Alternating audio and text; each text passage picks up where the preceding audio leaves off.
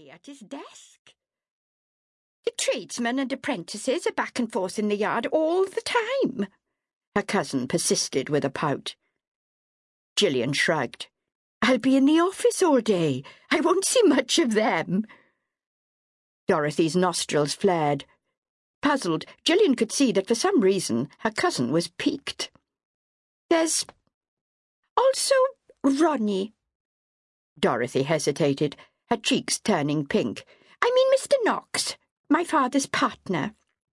Gillian picked up her cake again.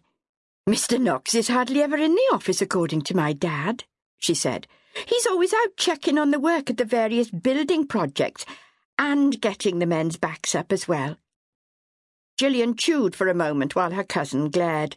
She dabbed at her lips with a napkin. The older tradesmen don't like being spied on and criticised, she continued. Dad says, as young as he is, Mr. Knox is a real sharper, just like his grandfather, Charlie Knox. Dorothy tossed her head. Uncle Arthur is just an employee of my father's company, she said tetchily.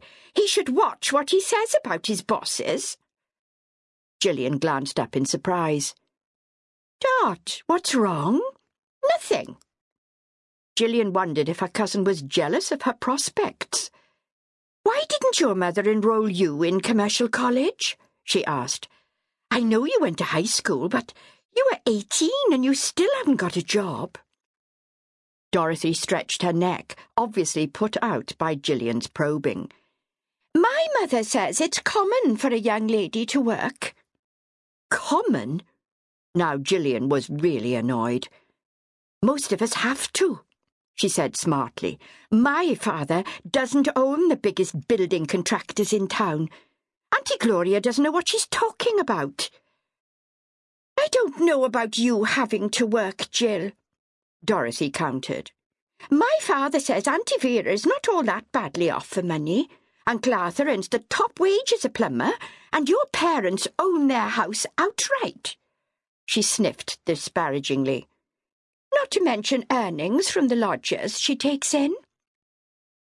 Gillian ignored the remark about her mother's boarders. I want my independence, she said firmly. I've no intention of sponging off my parents for the rest of my life, or being dependent on them either.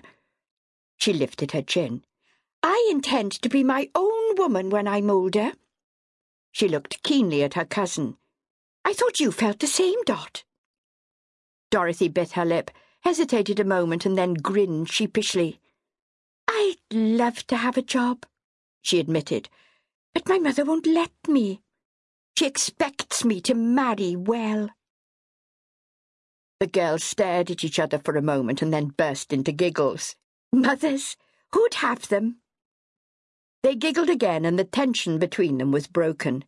Come on, Dorothy urged with energy. Finish up your tea. Let's stroll round Ben Evans' store. I've heard they've got some lovely hats on display. Jill passed her exams with flying colours, Arthur Finch said heartily to his wife the next day. Surely you are proud of our girl, Vera?